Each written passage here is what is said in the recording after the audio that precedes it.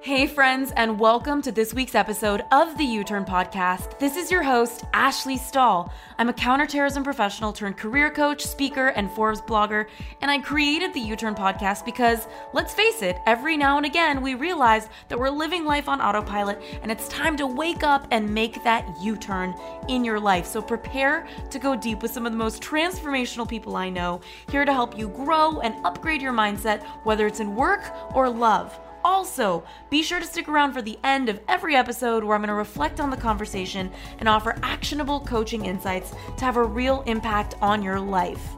In the meantime, we've opened up access to 3 free e-courses on uturnpodcast.com. So head on over there if you want to land a new job you love, find your purpose, or launch your dream business. All of these courses are totally free.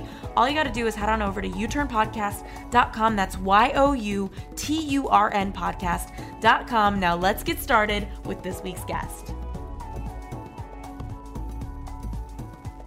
Female orgasm, I would estimate that somewhere around 25 to 30% of women have never had an orgasm, but that's a very, very rough estimate just based on my own personal experiences. And with performance anxiety for men, that's another thing that all men are going to experience at one time or another. So it might not be something that is an ongoing issue, but they're going to have at least one experience of their body not doing what they want it to.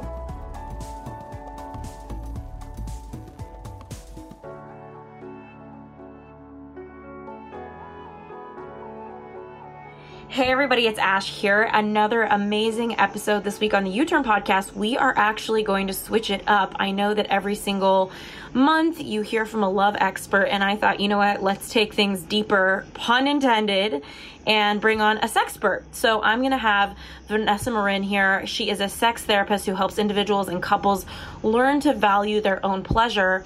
And I thought, who better to talk to than Vanessa about how to keep the spark alive in your relationships, because I know there's so many people out there who end their relationship because sex is something that is one of the first things to go, and it sometimes feels like an indicator that you need to part ways. And so, Vanessa, there's so much for us to talk about. Welcome to the show. Thank you so much for having me. I'm excited to be on. Yeah, this is such a good topic. And, you know, like I was telling you before we started recording, it's like not everybody is an expert on sex. So I know that some people listening, they might feel themselves cringe, and I trust that maybe that's an indicator for them that maybe they're not fully comfortable. What are your thoughts on people who are listening to the episode and cringing at all? Like, what does that mean sexually for them? Well, I think the most important thing that I want to share is it's totally normal and totally okay if you are dying a little bit inside right now thinking about listening to the rest of this podcast. I like to be really upfront with my clients and the people I work with that sex is something that's challenging for all of us. We all have hang-ups about sex. So I'm really transparent about the fact that I'm a sex therapist. I do this for a living. I've been doing this for over 15 years, and I have my own hang-ups about sex. I have things that I am still struggling with and working on. So it's super important to me to normalize that it's just tricky for everybody, and that's okay. So helpful. Okay, so I know a lot of boss babes are listening. In fact, one of my girlfriends created Boss Babes, so they're definitely listening. And I feel like I know that a lot of women are working really hard in their career.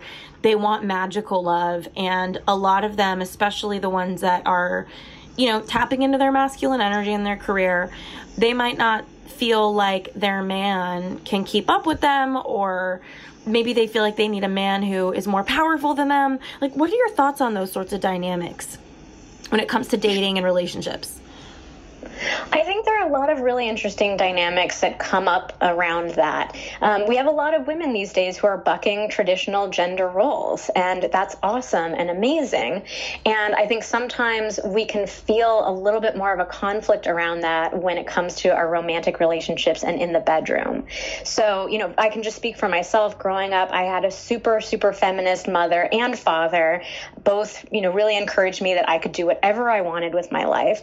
My mom was definitely really the pants wearer of the family. She was kind of that more traditional masculine role who is, the things that we stereotypically think of, like being more in charge and, more in control of stuff. And so, for me personally, that was always a really interesting dynamic growing up, where on the one hand, I looked for partners that were comfortable with me being successful and ambitious and really driven. And on the other hand, also still wanting to feel a little bit of that stereotypical masculine energy. And I think that was really a challenge for me. Like, is that okay for me to want a partner who has some stereotypical, masculine elements to him? I don't want somebody who's, this crazy alpha male, like pickup artist, that kind of thing. But I want a man who feels like a man to me. And so, that just brought up lots of really interesting and challenging questions for me. And I know from my clients and women that I'm speaking with that it's something that feels really tricky for a lot of other women too. And, I also think that we live in a world where there's so many amazing women who are, like you said, they're blazing trails, like they are fearless and they're stepping in. And I've had a lot of girlfriends who I kind of watch their relationship dynamic where, because they push so hard in work, they found a partner that is supportive and is kind. But I noticed that sometimes they'll emasculate their partner. And I'm curious what you think this is really about, or how relationships get to that point where, the woman might be emasculating the guy, and what that looks like to you. Yeah, to me, I think that boils down to a lot of confusion about the roles that you want to play in your relationship and how you each want to play with your masculine and feminine sides. We all have both sides. And, they come out in different ways with different partners. And so I think a lot of women who are, if they're really used to being super driven and successful outside of the bedroom, it's very easy to still be in that mode when you get home at the end of the night, where maybe you're used to leading a really big team and being, telling everybody what to do, being super clear with people, they're relying on you, and you come home and it can be hard to shake out of that role that you're playing. On the other hand, I also work with a lot of women who are boss babes, in their day-to-day lives, and then they come home and they want to be super, super submissive, very stereotypically feminine, having a man really take care of them. And it works the same way with men. You'll see a lot of high-powered men who love to be dominated in the bedroom. So it's just very, lots of different ways that configuration can play out. But I think what it boils down to is trying to be clear with yourself and your partner about the sorts of roles that you want to play in your relationship and what's going to feel good for both of you. And I'm curious, as a sex therapist, you probably see people for all sorts of different reasons. And I would love to hear, what are some of the most common things that people come in for? Because I think there's a lot of shame around sexuality, and people feel like something's wrong with them, or it's an indicator that their relationship has a problem, when really they're just human. So I'm curious, what's going on in your office, or what are some of the most common things that you're seeing right now? For women, by far and away, the most common issue that they come in with is wanting to learn how to orgasm. So that has become my specialty, and I really love working with that. And again, I work with a ton of women who are super ambitious, intelligent, successful in life, and they haven't figured out how to have an orgasm. And that can be a huge source of shame for them, that, how can I have every other aspect of my life totally together? And this is this one area that I'm really struggling with. So I love working with that topic because it just brings up so much interesting stuff about how we live our lives and our femininity and how we approach sex as women. So it's super interesting. With men, the most popular topic is performance anxiety. So a man who's just, feeling super high anxiety during sex, having a hard time with his erection or his orgasm. And then with couples, by far and away, the most popular topic is keeping the spark alive in a relationship, especially a long-term relationship. So again, it's really important for me to normalize that these are things that so many people are struggling with. And pretty much every couple at some point or another is going to have to deal with the spark, feeling like it's kind of dying out or going away altogether. So this is stuff that's so common, and it's really important for us to realize that we're human. We all struggle with this, and that's okay. And I love that, because I also think that a lot of people, for example, I would love some statistics. could you kind of paint a picture of like how common is it for a woman or a man to struggle with an orgasm, or what % of men suffer from, performance anxiety, or how many couples go through this? Like, I'm so curious to kind of grasp the magnitude, because I think some people are listening and they're like, you know what, that's a bummer that some people go through this, but it's not going to happen to me. You know what I mean? Mm-hmm. With couples with keeping the spark alive, I would honestly say that 100% of couples are going to struggle with this at some point in their lives.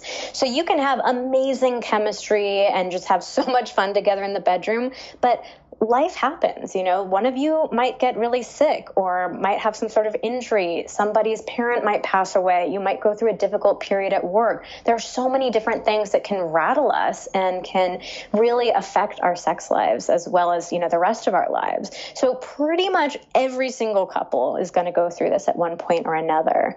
With performance anxiety and orgasm, it's unfortunately really hard to get accurate, up-to-date statistics because we just don't have nearly enough research money going into topics around sex.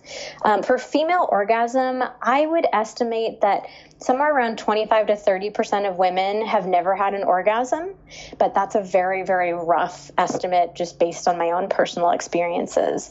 And with performance anxiety for men, that's another thing that all men are going to experience at one time or another. So it might not be something that is an ongoing issue, but they're going to have at least one experience of their body not doing what they want it to. So interesting. Okay, 25 to 30%. That is such a big percent, and probably really comforting for some people who are listening. And I know the first step in how to keep the spark alive, we kind of talked about before we started recording, being understanding your own likes and desires. And I feel like this idea of orgasm goes in with this, where it's like, understanding your body. And so I'm curious, before we even jump into how to keep the spark alive, what are some of the blocks that you think are the reasons that a woman can't orgasm? And how have you managed to create success in supporting them and being able to connect to their body in this way and release that?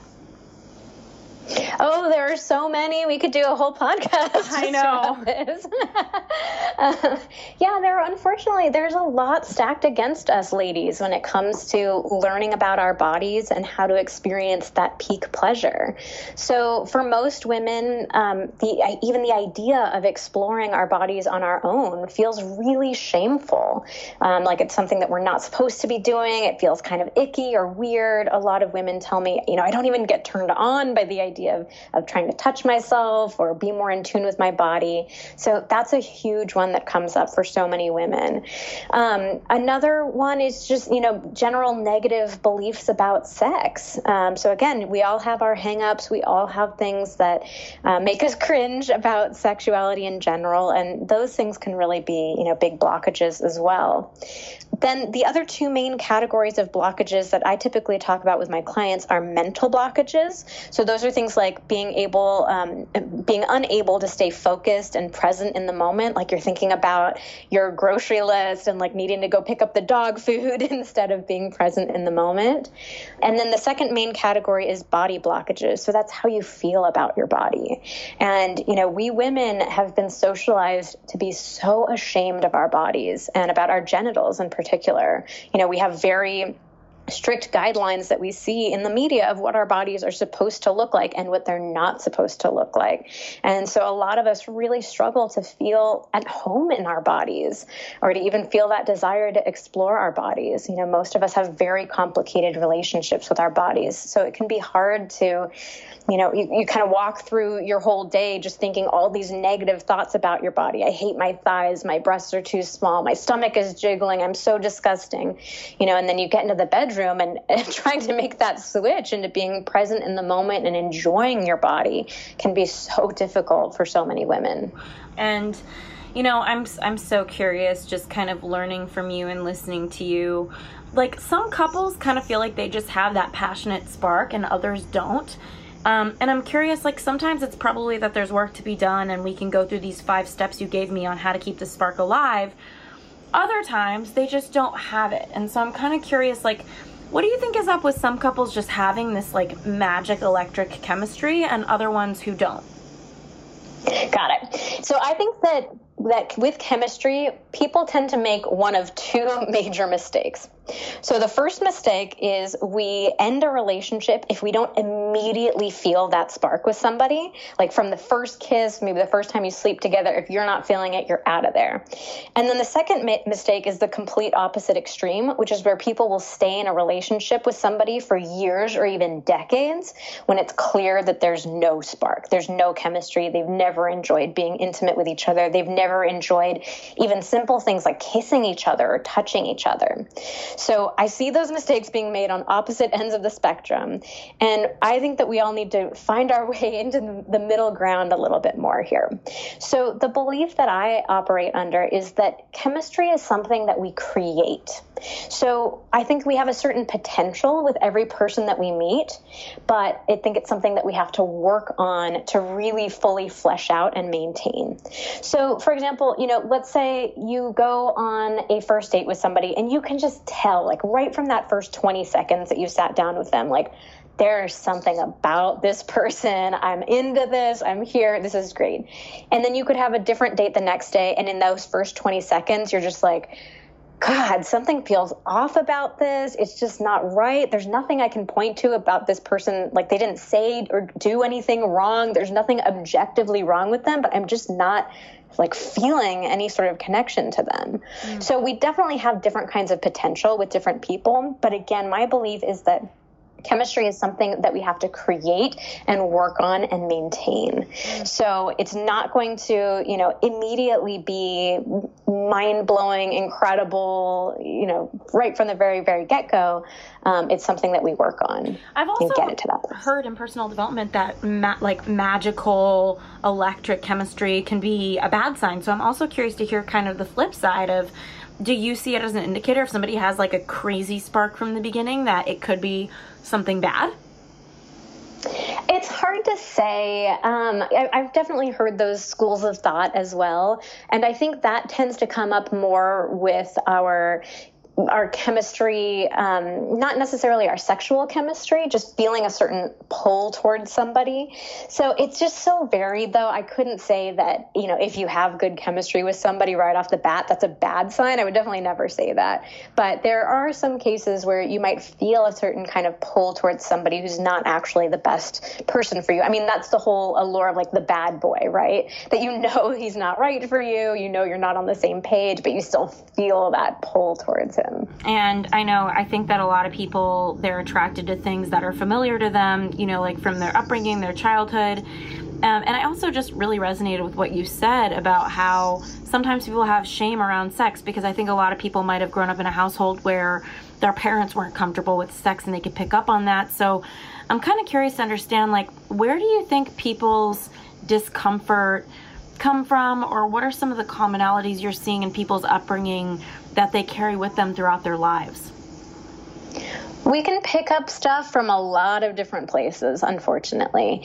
So for most people, their family, anything that your family said growing up about sex, if your parents ever talked to you about sex at all, or if they gave you certain messages like, girls aren't supposed to masturbate, or you have to save yourself until marriage, or, sex is sinful, you're definitely going to pick up on those messages. You can learn stuff from your friends. So people always have stories of rumors that you heard on the playground and things that your friends told you about sex. That can really affect you. Your community in general, if you're part of a religious community, if you go to church, or if your community in general tends to be more conservative, you can definitely pick up on a lot of blockages and beliefs that way. And then there's just society in general. I mean, all you have to do is crack open a magazine, watch 10 seconds of a TV show or a movie, like you're getting so many messages about sex. So it's pretty much impossible for anybody to fully escape that. Unless you want to grow up in the woods, raised by wolves kind of thing, like you're going to get hang-ups about sex in one way or another. So interesting. And so kind of going back to how to keep the spark alive, I know we were going to start talking about your own likes, your own desires, but kind of adding on to this topic, if we made step number 1, understanding chemistry should be work on and not to prematurely ending the relationship, if we started there, I'm curious just to understand some of the indicators that it's workable versus it's not, because like you said, there's those two extremes. So I know ladies right now, and you're cool, evolved gentlemen too, who are listening, you know, they're curious, right? Like they're dating, or maybe they're in a relationship right now and they don't feel the chemistry, and maybe they never did. What are some indicators that's workable versus it's not, you know, because sometimes you meet somebody and it's kind of like, this is never going to move. And other times it's a total shock. And I'm always kind of trying to figure out, like, at what point are you wasting your time in your relationship or in a dating situation where it's like, this just isn't there? How do people kind of get connected to themselves with this? That's a great question. And I think it comes down to one key characteristic to look for in a partner. Are they willing to work on sex as well? So that one characteristic is what's going to carry you throughout being able to have an entire lifetime of a healthy and active and super passionate and exciting sex life, if you're willing to work on it, as opposed to somebody who thinks that this should just happen naturally. It shouldn't require any sort of effort or communication whatsoever. So you can gauge that in a bunch of different ways. One might be, what's it like when you try to give some feedback to your partner? So if you say, hey, this is the way that I really like to be kissed, or could you try, rubbing my shoulders, or, if you give them something specific, how does your partner respond to that? Do they jump right on it and they're like, cool, great, yeah, let me kiss you like that? Or do they get defensive? Do they get even aggressive or kind of angry about it? A lot of times I hear from my female clients that their male partners will say something like, well, but I've tried that before with all of my past partners and they've liked it. Yes. It's not the kind of reaction that you want to get from a partner. Defensiveness, okay. Yeah, kind of trying to gauge them in that way. Is this something that they take a joy in, working on with you and exploring with you? Or does this feel like somebody who's really set in their ways, who, maybe hasn't done their own work yet and they don't really understand that this is something that requires effort? But that's definitely what you want to look for. Can this person be a teammate with you in creating a great sex life? And kind of taking it a couple steps back before the relationship. So let's think about dating, and like if I had a penny for every girlfriend that's like, I should set you up with my brother or my friend, and it's like, maybe you'll see a picture of them and your vag will be like, no, I'm not gonna have sex with that person, or like, I'm not feeling it. Like, where do you gauge that line of like, what, and to me, I feel like attraction is so many things, like their voice, the way they carry themselves, all the things. But I'm curious to understand like where that limit is, because I know there's a lot of women out there dating and men out there dating, and they want to be optimistic. And if so-and-so has an amazing friend that's really special, it's like, okay, wow, well, I want to marry somebody that's an amazing person. But they look at the person, they're like, I'm just not feeling it. Like, how much do you try until it's like, okay, you're just not feeling it? That's such a good question. It's a really big challenge for so many people trying to suss out if there's enough potential there with somebody. So first, I would think about it just from that point of the word potential. So I think so often, especially if we're getting excited about dating, or on the other end of the spectrum, if we've been dating for a long time and we're getting really frustrated and just bummed out about it, it's very easy to want to make a split-second decision about somebody. We're busy, we don't want to waste our time with people that there isn't going to be something there with. So it's an understandable reaction, but I think it's important to take a step back and look at it through that lens of, could I see potential with this person? So maybe this person is not blowing me out of the water from the very first picture of them I've seen, or the very first, 30 seconds of this date, but could I see that there might be potential there? So I think, when it comes to dating, I think meeting someone in person is almost always worth it, unless there are any huge red flags. Let's say you're looking at their dating profile and they've said offensive things, or, you just know, like, this is not a person I even want to take the time to meet. That's fine. But for anybody that you think, okay, maybe, if there's some sort of potential there, then I think it's worth meeting people in person, because just what you were saying, that we can tell so much from somebody by how they carry themselves, their voice, their body language, how they treat other people. So attraction is so much more than just looking at a picture on your cell phone. So I'd say, meet someone in person.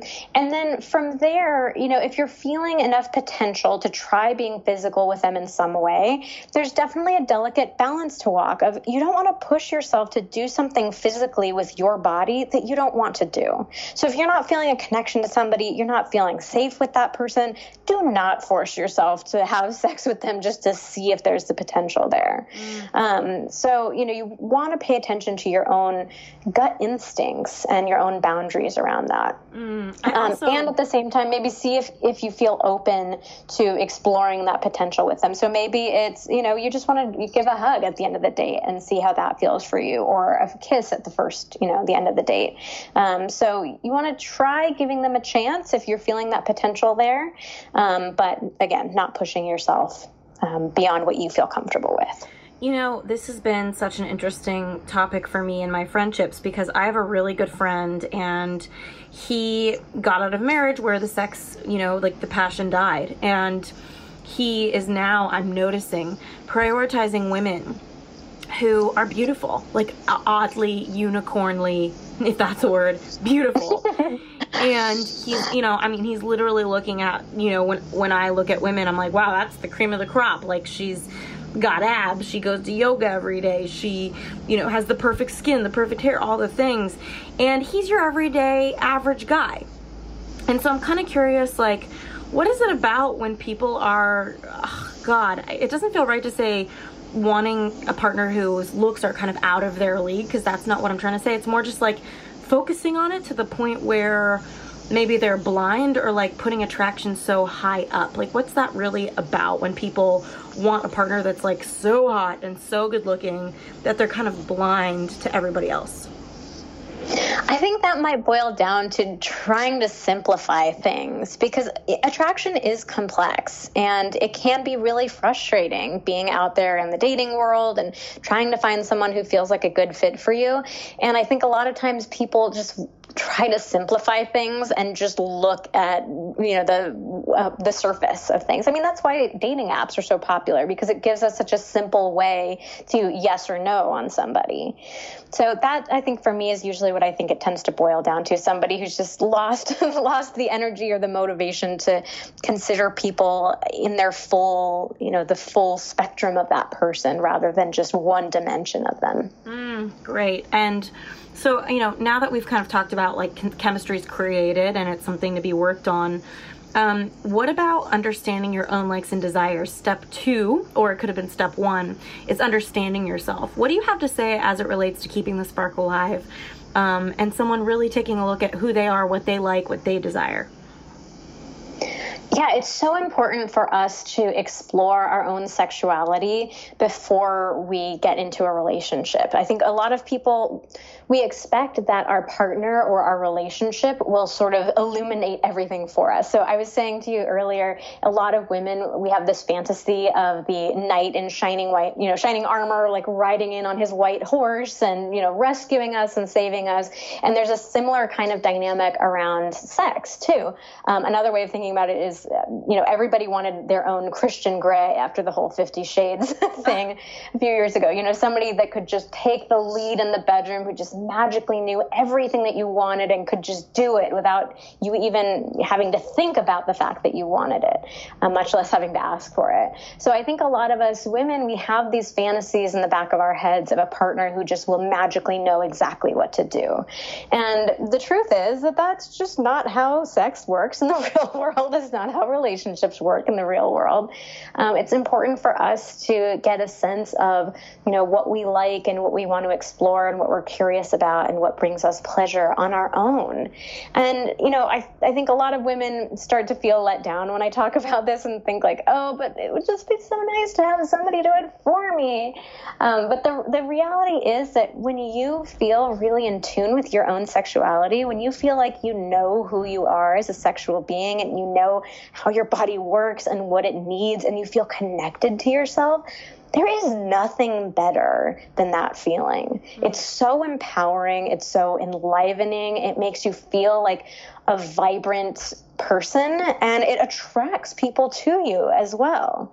So if you're feeling at all let down about what I've just been saying, just to think about what it could really be like and how it could affect all areas of your life, not just your romantic relationships, but think about what it would be like to have that kind of confidence, at work. Think about what it would be like to have that kind of confidence and carry yourself in that certain sort of way, like with your friends and family. Like, it could really change a lot of different things about your life. This actually makes me curious to ask you about the brain and I know that sex is linked to the same place as creativity is what I've heard. So I'm curious kind of from a scientific standpoint, if you could paint any sort of picture about what sex does in your body and in your mind and in your neurology. Sex has a lot of incredible benefits, and orgasm has a lot of incredible benefits as well. So they're doing a lot of different studies trying to connect, sex and orgasms with different things. And they have found some incredible connections. Things like being turned on and having sex can increase your pain threshold, which, you would just, how are those two things related? It's really crazy to think about. It can increase the functioning of your immune system. It can improve your mood. It can take headaches and migraines away. It can relieve menstrual cramps. So there's just so many amazing benefits to sex, to masturbation, to orgasm. So it's definitely something that should be a part of all of our lives. Hey U-Turners, so sorry for the quick interruption, but I want to make sure you know that this episode has been brought to you by the Job Offer Academy, our e-course to help you land a new job you love. So if you're sick of applying for jobs and never hearing back, and you'd like to try a free version of our job hunting course, just head on over to youturnpodcast.com/job offer. That's youturnpodcast.com/job offer. Now let's get back to this week's episode.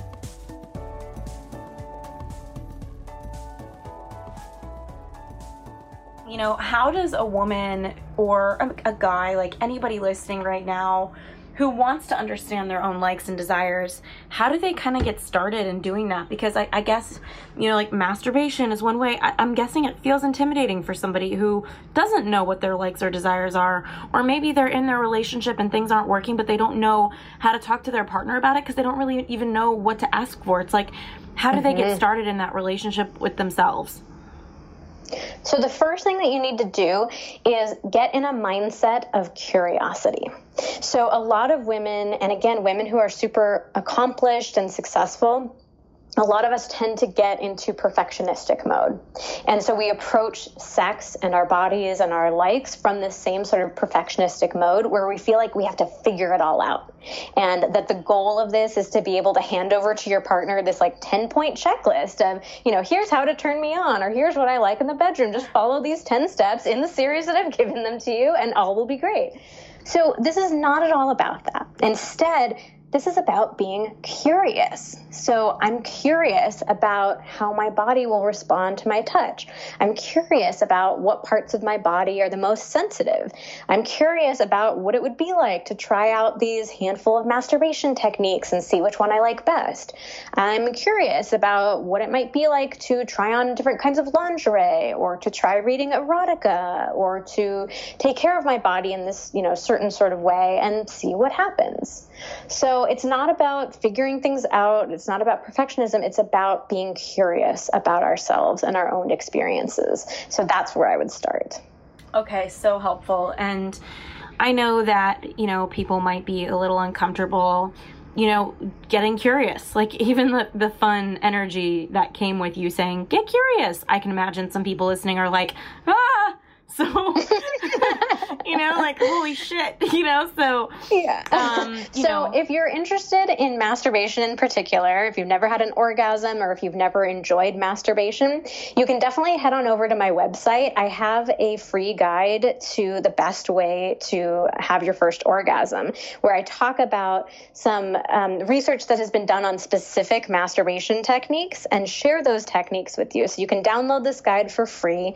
I'm really big big on being very detailed and practical and actionable when I work with clients. So I know that idea of like, just go explore, it sounds scary to a lot of people, because a lot of people go to, well, but I don't even know what it is that I'm supposed to explore.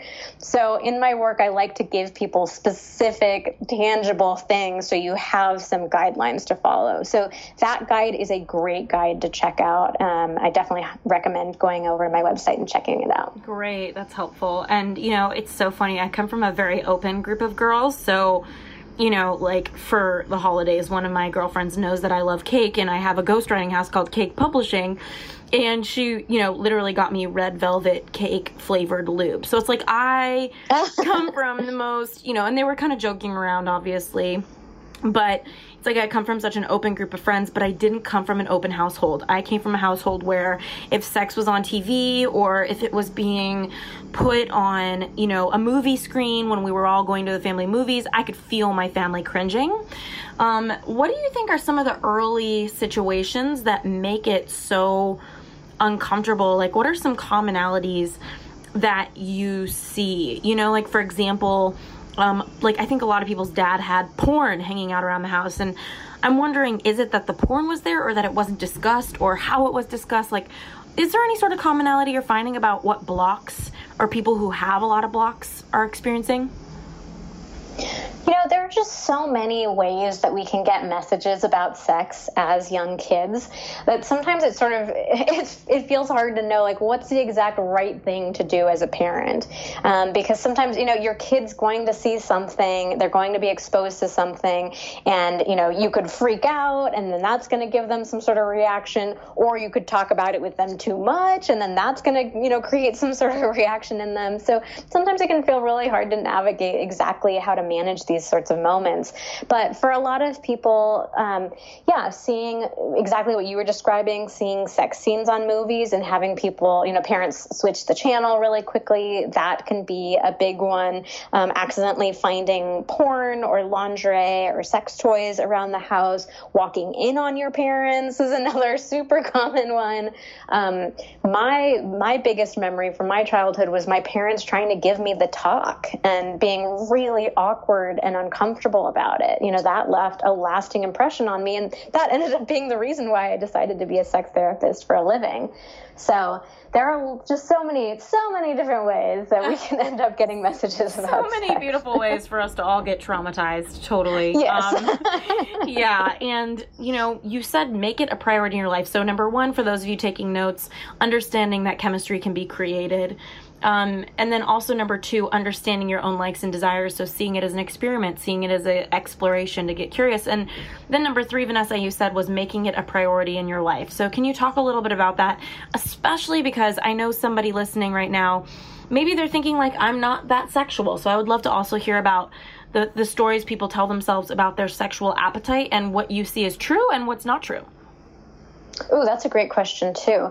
Yeah, so starting with this idea of prioritizing sex, I think it falls into what I was saying earlier about the fact that so many of us, we expect that our sex lives will just work, that we should just have hot, passionate, satisfying, amazing sex just magically without any sort of effort involved, any sort of communication. It just is supposed to happen.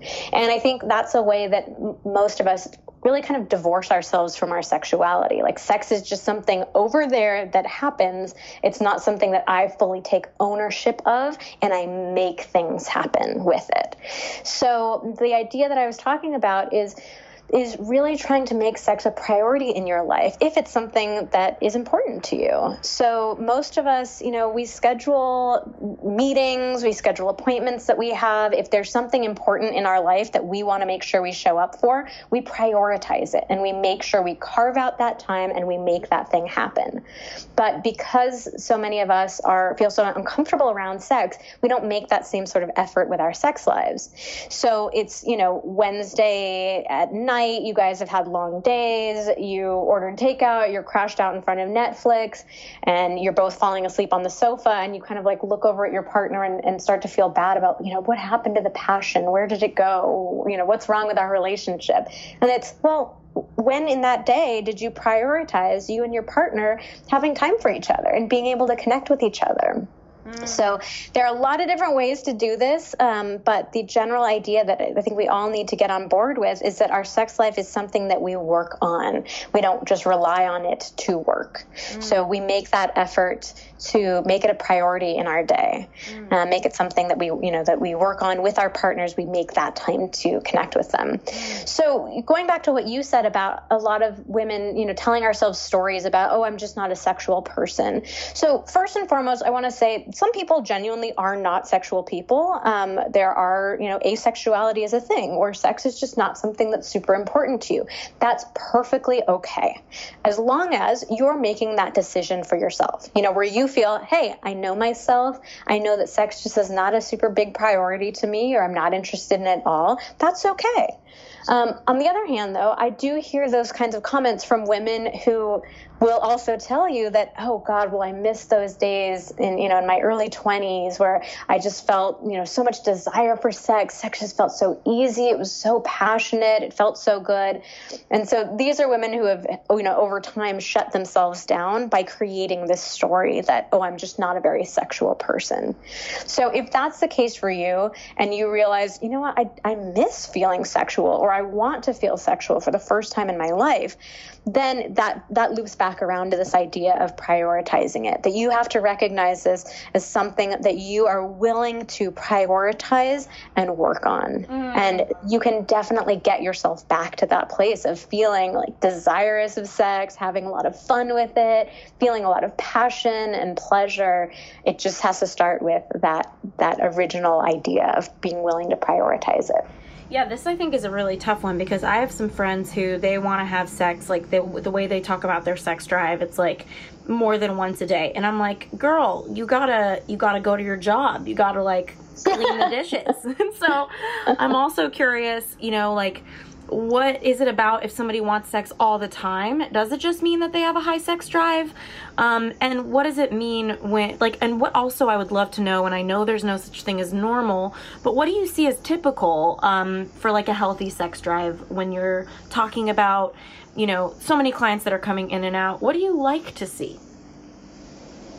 So I'm going to bum you out with this response, but there really genuinely is no normal. I have never seen, any sort of consistent pattern across people or couples where I could say, well, if it's twice a week, for some reason, most people seem to have it in their heads that twice a week is this normal frame. But I just really have not seen that. People are so varied in what they like and enjoy and desire.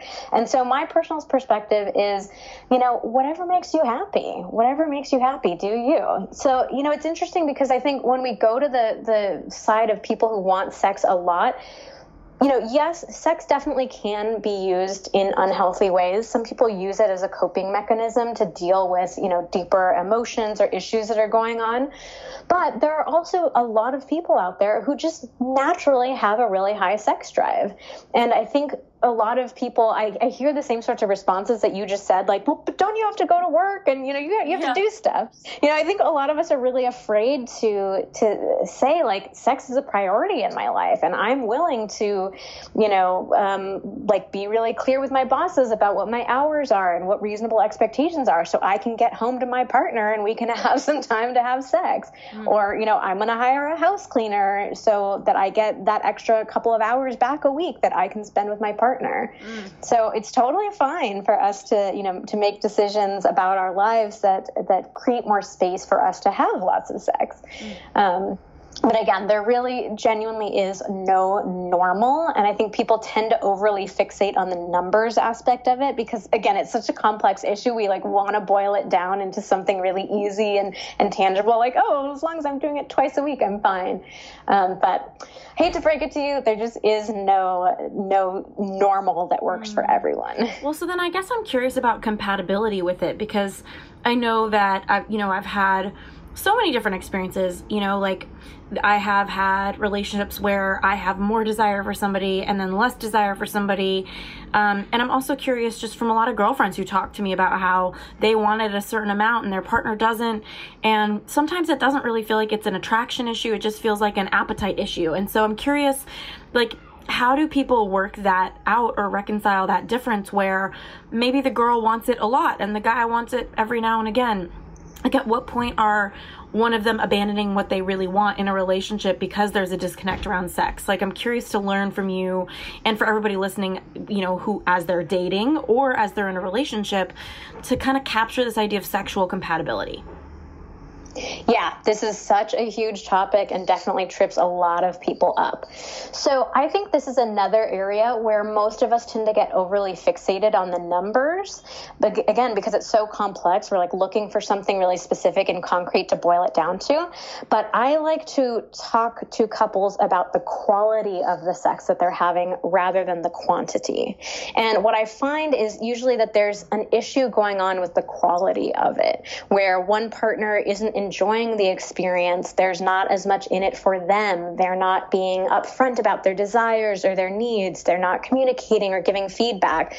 So for some reason or another, they're, you know, just not having sex that feels good to them and feels really craveable and like something that, you know, they want to keep doing. So oftentimes when I work with couples, if we can address the quality issues, the quantity just sort of naturally falls into place, that they end up feeling much more on the same page. And even if they're not feeling the exact same amount of desire at the exact same moments, that they feel more like a team and being able to work with each other and find compromises with it. So another big piece of this is being a little more creative with sex. A lot of us get into routines and ruts around sex where we just, you know, we do the same thing over and over again. Not only does that lead to decreased desire, because why would you feel desire for something that's so routine and predictable and probably boring? But it also, you know, if you guys can get more creative with your sex life, there are ways that you can still connect even if one person's not feeling desire. So maybe it's, you know, that one partner isn't feeling open to intercourse, but they'd be fine with oral sex, or they'd be happy to watch some porn with you while you masturbate. Or, you know, you guys can kind of tag team touching one person. You know, so there are a lot of ways to be creative and make sure you both feel fulfilled, even if you're not feeling the exact same desire for the exact same things in the exact same moment. Got it. And what are some indicators that it's time to part ways? Like, I think some people listening right now, they're feeling their body kind of quiver as they're driving in traffic, listening to you and I talk about sexual compatibility, and they're thinking, okay, yeah, but I don't know if we can work this out. What are some kind of, like some signs that, hey, this isn't workable? By far, the biggest one is if it's not something that they're willing to work on with you.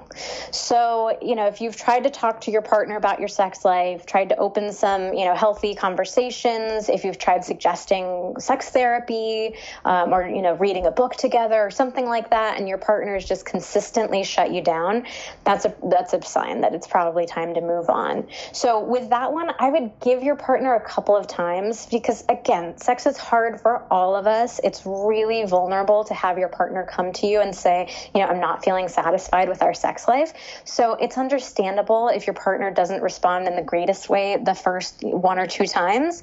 But if you're persistent with it and, you know, make sure that you're having good communication and you keep bringing it up and you're just getting nothing from your partner, then that's a sign that, you know, this is just something that your partner's not willing to work with you on, and they're probably not going to be a good partner for you. So I know it brings up some really painful situations and conversations, but it's important. You know, sex is an important part of relationships, and, you know, it's important for you to stand up for what you need in a relationship if your partner's not willing to work on it with you. Moments like this, I'm sitting here listening, I'm like, man, it feels good to be single. I don't want to have that conversation.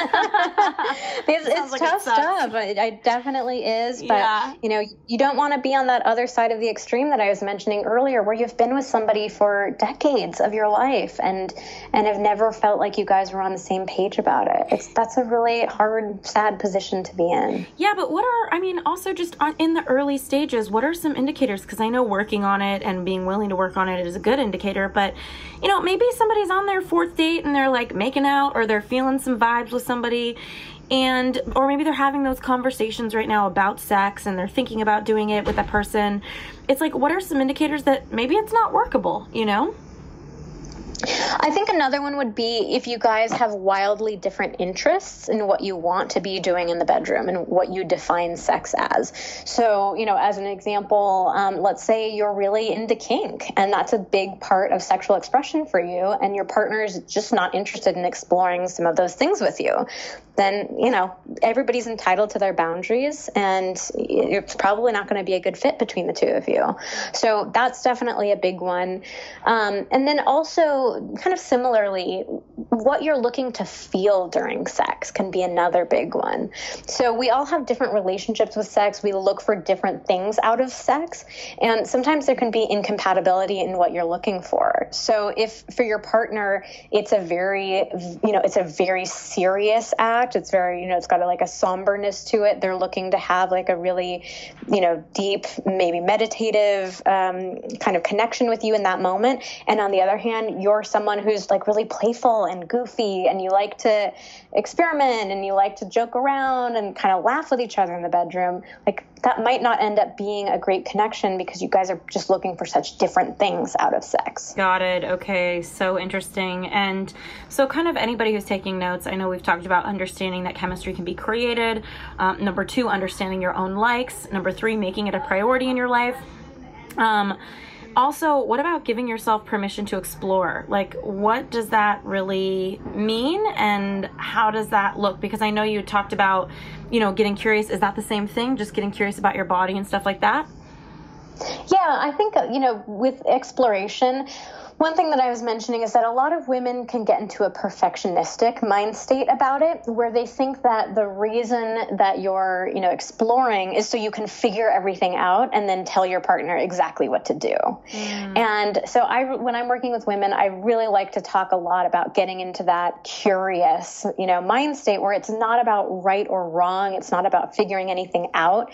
It's about allowing yourself the permission to explore things. If you're not sure you'll like it, you're not sure what your reaction will be, but you're curious about it, and just being willing to be in tune with yourself in the moment and see what it feels like. So, this could be something as simple as allowing yourself to try a new sex position. A lot of women tell me, God, I don't want to try this position because I don't know how to do it. I don't know how I'm supposed to move my body. I'm worried that I'm going to look weird in that position, like my belly pooch will hang over or something like that.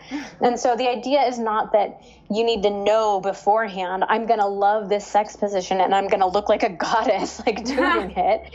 It's just, I'm willing to try this out and see, is this a fun position for me where maybe I'm able to let go of some of the stuff that's going through my head and I'm able to just let myself move how I want to move and I actually end up enjoying it a lot. Or maybe I try this sex position and, we just, my partner and I, we just can't get it right and we're laughing and it's super funny and it's this funny story that we get to tell each other, even though we never try that position again, so it's just about maintaining that open, curious state of mind. So helpful. And I'm also kind of curious, in the early phases of a relationship, what does sex do between two people? Because I know some girlfriends have different standards that I talk to where they're like, you know what, I don't want to sleep together because it's going to create this, or it's going to create expectations, or I'm going to be attached, or, I'm curious what wisdom you have or what insight or even statistics you have around the early stages in sex. What do you think happens between two people and what are the meanings that you find some women or men make about it? Oh, that's a big question. There's just so much that can happen around this, and it's so individual that I'm sort of struggling to give you some, crystal clear takeaway from it. But it's just such an individual experience. I think it comes down to each of us trying to get clear with ourselves about the role that we want sex to play in our lives and what boundaries we feel comfortable with. So I don't know if I could give you any, set in stone words of wisdom to follow every single time, but it just more comes down to figuring out for yourself what's going to feel good for you. Got it. Okay. I'm always totally impressed by my girlfriends that are like, we had sex, I left before he woke up, and I don't care if I ever see him again. I'm like, go girl, I don't know how to do that. So yeah, some people, we all just have very different relationships with sex, and if you know that about yourself, that's awesome. Yeah. And if you know that that's a goal that you want to have, that's something that you can work towards as well. But it just all starts with that idea of knowing yourself and trying to get clear on what you want. Okay. And then the final step that we have to keep the spark alive is talking about sex. And so I'm curious, like, what does that look like? How does somebody have this kind of conversation? How do they have it in the early stages of dating? How do they have it in the later stages of a relationship? Curious what your thoughts are on those two things. Yeah, so the first point is just it's super important in any relationship that you guys be able to communicate about sex. So this falls back with that same idea I've been talking about a whole bunch of times in this podcast of, sex being something that requires effort and that requires work. It doesn't just happen naturally and magically all by itself. So this idea that it's okay to communicate about sex, not only is it okay, but it's going to make your sex life so much happier and healthier and more pleasurable and satisfying. So I know that this is an area that for so many people is really uncomfortable. Most people have never talked about sex in their entire lives. So, I definitely understand the sensitivity that comes up around this. If you have never talked about sex, never even uttered the word out loud in your life, I would go back to my same advice about explore on your own first. So this might feel totally silly, but practice talking about sex on your own. You can just look in your mirror, make eye contact with yourself and practice saying a few words or phrases just over and over and over again until it starts to feel a lot more comfortable and a lot easier. So start on your own if you need to, develop that comfort level. And then for a very first conversation with a partner, I usually recommend talking about sex right after you've had sex. So a lot of people, when they think about talking about sex, they think about it in the context of talking about problems about your sex life. And of course, that's only going to make it sound much more intimidating. So instead, I think start talking about sex in positive ways. And so after you've just had sex can be a really nice opening to that, where you're not solving any problems, you're not giving any negative feedback, you're just talking in a more positive sense about like, wow, that was really fun. I really enjoyed that. I liked when you did, X, Y, and Z to me. What did you think when I did, X, Y, and Z to you? So you can just, make a few comments, ask a few questions, very lighthearted and easy. And that'll help you get so much more comfortable with talking about it for the first time. Wonderful. This has been so great. Everybody who's recapping with your notes, because I've been getting DMs on the gram from so many of you who are taking notes. Number 1, understand chemistry can be created. Number 2, understand your own likes. Number 3, make it a priority. Number 4, give yourself permission to explore. And number 5, talk about it. Vanessa, is there anything else you want to leave everybody who's been listening? And then I want to ask you where everybody can find you. Got it. Yeah. So, I guess I just want to say, again, reiterating what I said right at the top here, like, I know that this stuff is hard and it's a challenge for all of us. But if you can really understand, there's nothing weird with you or broken with you or wrong about you that you struggle with it, like all of us do, myself included. So if you can really normalize it for yourself, that's just going to open up so much more space for you to get into that curious mindset that I kept talking about. So I know it's easy to be hard on ourselves. I know it's easy to go into perfectionistic mode or to feel embarrassed, to feel broken, to feel all these things. But just recognizing like it's okay. We're all there with you and we can all keep working on this and moving forward and taking steps to get slowly more and more comfortable with sex. And at the end of the day, like, this is something that's really worth all of that effort. Like, think about how good it feels when you have amazing sex with somebody, whether that's, in a more casual sense where it's just super fun and playful and you're getting, everything that you wanted, or whether it's in a relationship and you get to feel that like deep intimacy with somebody, that connection, that sense of like being lost in a moment with just you and your partner. Like, it's so worth it. I know it's hard work. I know it is. But when you really get to have those kinds of experiences, you recognize, all right, this was totally worth the effort that I put in. Beautiful. Thank you so much, Vanessa. And where can everybody go to find you and get their guide and all that kind of stuff? Yeah, so you can find me at vmtherapy.com. It's vmtherapy.com. And the free masturbation guide that I mentioned is vmtherapy.com/ best-way-to-orgasm. So it's best way to orgasm with little hyphens in between. And otherwise, I'm on Instagram, Twitter, Facebook, under Vanessa Marin. So I'd love to connect with you there as well. Thank you so much, Vanessa. Awesome. Thank you so much for having me. It's been a blast.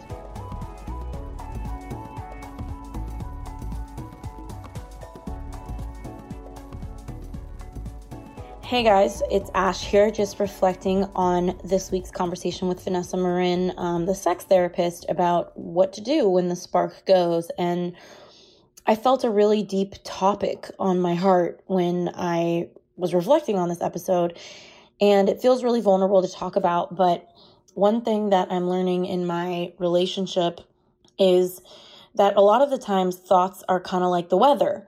They kind of come through your head, and it's so important to pay attention to when they repeat themselves and they become a thing versus just a floating through thought that you've believed. And so the difference is that, you know, some days like you're feeling a lot with your partner or in your dating situation, but then the next day it's kind of gone. I think it's so important for us to be responsible with what we feel and how we feel. And I think that starts with being able to determine whether the thoughts we're having are like weather, like little things, like little rainstorms or little things floating through our mind, versus a theme, a pattern, a consistent thing. Because when a thought keeps getting repeated, it becomes a belief.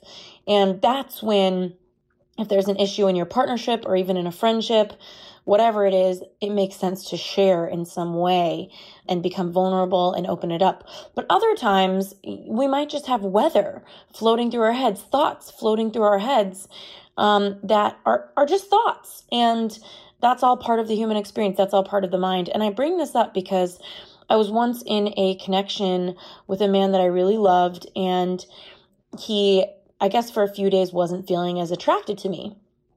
And he ended up just seeming off, and I couldn't help but notice it. And I kept saying, "You seem off, something's off." And he eventually told me, "Yeah, I hate that you're asking me, because I've been avoiding this and I've been trying to figure out if this is a thing or if this is just a quick moment." And he said, "But I'm just not feeling like the same sexual pull towards you as I have." And it was one of the scariest things I'd ever had a guy say to me, especially because I loved this guy. And it took a lot for me to ground in that. And the irony was that a week later, he didn't feel that way anymore. But so I was kind of left traumatized, like, oh my gosh, this is the beginning of the end. And he had moved on. And what ultimately happened in that situation is that he was just having some weather in his head that he ended up sharing with me. And I turned it into a pattern of thought and a belief. And so I think it was so important that we both learned in that relationship that when he has something that he is aware of with me, he might want to give it a moment to be responsible and to make sure it's really a thing and not just weather floating through his head. So I know that this could seem totally unrelated to this episode, but I think it's so important, because if you're losing attraction, or if there's a dynamic with your partner, or there's a dynamic with a friend even, you want to make sure that when you come to them, when you talk to them, which you absolutely should, always open up the communication, that you're coming from a place of really being rooted in a pattern of thought that you are looking to break, question, or free up. And that starts with making sure that you're not buying so far into your weather and the thoughts flying through your head that might not be true for you, but that you're actually resting with those thoughts and letting yourself observe whether those become continued patterns over an extended period of time, so that you can responsibly share something that's actually there and not create damage in your connection. So that's something that I just wanted to share with you because it felt present for me listening to this. I'm so honored, as always, that you're listening to the U-Turn podcast. Thank you so much. Can't wait to hear how this episode was for you. I'm sending you all the love, and I wish you a beautiful day.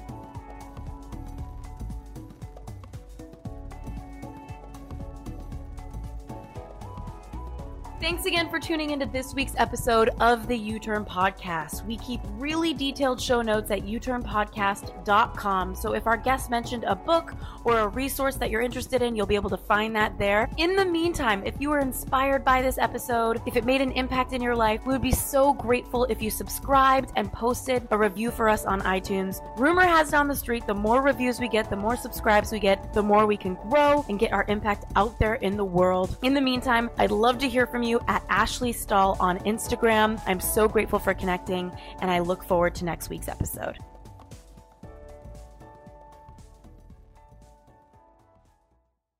This episode is brought to you by the Yap Media Podcast Network. I'm Hala Taha, CEO of the award-winning digital media empire, Yap Media, and host of Yap Young and Profiting Podcast, a #1 entrepreneurship and self-improvement podcast where you can listen, learn, and profit. On Young and Profiting Podcast, I interview the brightest minds in the world, and I turn their wisdom into actionable advice that you can use in your daily life. Each week, we dive into a new topic like the art of side hustles, how to level up your influence and persuasion, and goal setting. I interview A-list guests on Young and Profiting. I've got the best guests, like the world's #1 negotiation expert, Chris Voss, Shark Damon John, serial entrepreneurs Alex and Layla Hermosi, and even movie stars like Matthew McConaughey. There's absolutely no fluff on my podcast, and that's on purpose. Every episode is jam-packed with advice that's going to push your life forward. I do my research, I get straight to the point, and I take things really seriously, which is why I'm known as the podcast princess and how I became one of the top podcasters in the world in less than 5 years. Young and Profiting Podcast is for all ages. Don't let the name fool you. It's an advanced show. As long as you want to learn and level up, you will be forever young. So join podcast royalty and subscribe to Young and Profiting Podcast, or YAP, like it's often called by my YAP fam, on Apple, Spotify, CastBox, or wherever you listen to your podcasts.